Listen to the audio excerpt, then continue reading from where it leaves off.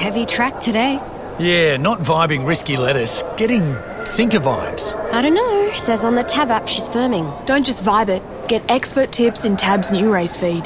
Tab. We're on. What are you really gambling with? Still Cubo at the 200 metres, still with Wiggum chasing the outside, and here's Extremely Rowdy right down the centre of the track at the 100 Il Cubo. Extremely Rowdy is absolutely flashing home, and Extremely Rowdy, that was soft in the end, an impressive winner in the second of the day. Certainly was impressive. She continues to step up in grade and answer, and she's obviously done well to be on the week back up as we say good morning to Pete Gelagotis. Morning, Peter.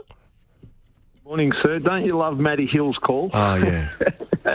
He's a gun. He lifts, doesn't he? Especially when you've got a winner. And just the arrogance of her win. He summed it up beautifully. Were you expecting a performance like that last week? Look, she has shown us a lot, but she hasn't put it all together. And I think we almost seen the complete product the other day. You know, she's still a little bit raw within herself, you know, she just doesn't step clean. She gets a little bit funny, you know, when she jumps. But that seems to be her pattern too now. You know, like it seems to be she's happy to relax. She wants to relax. So, you know, if that's what suits her, so be it. Sure, you're going to need a bit more luck when that comes around in stronger races, obviously, but with that sort of turn of foot, you know, like, wow, it was exciting, I must say. So, I mean, Jai rode her beautifully last week. Is, from a similar gate, a similar type of ride what you want on Saturday? Well, Michael, it all depends on how she begins. Like, if she begins and she's in a spot on her own accord and naturally, and she's, you know, like the other day, in an ideal world, we said to Jai, you know, if she jumps neat, we had a man up with her. If she jumps neat, you know, hopefully we get the 1-1.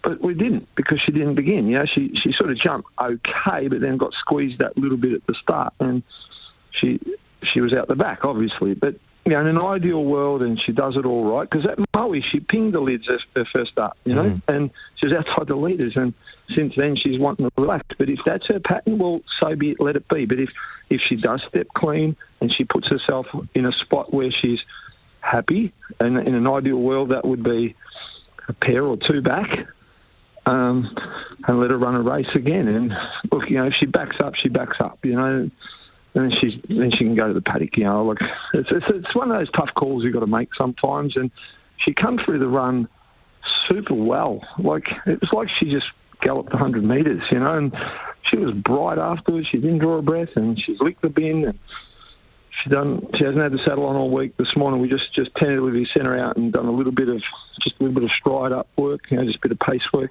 half pace, half to 3/4 sort of thing, and she was just in a beautiful motion and happy, you know. Well, she's going to be one to watch on Saturday in a very nice field. There's a lot of promising fillies in it. You've got a couple of other runners on the day. Just quickly, what chance do you give Aria Electra, who's a $10 pop in the second, and Long Arm, who's been racing well, goes around in the third? Yeah, look, Aria Electra's in tomorrow night as well. She needs a good track, full stop, to be competitive at that level. So if we don't get the good track, my preference is probably go to the Valley, because she did run well there to start before. If not, if we don't get the right track at the Valley, we'll go to Caulfield and we'll chance our arm. She's out of her depth a tiny little bit for where she's at, but she is racing really, really well, and she'll put herself in a forwardish position, and she seems to give plenty of cheek. So, you know, whatever she does is like, I mean, it's a test for her, obviously. And like with Long Arm, well, you know, he's a character, that bloke.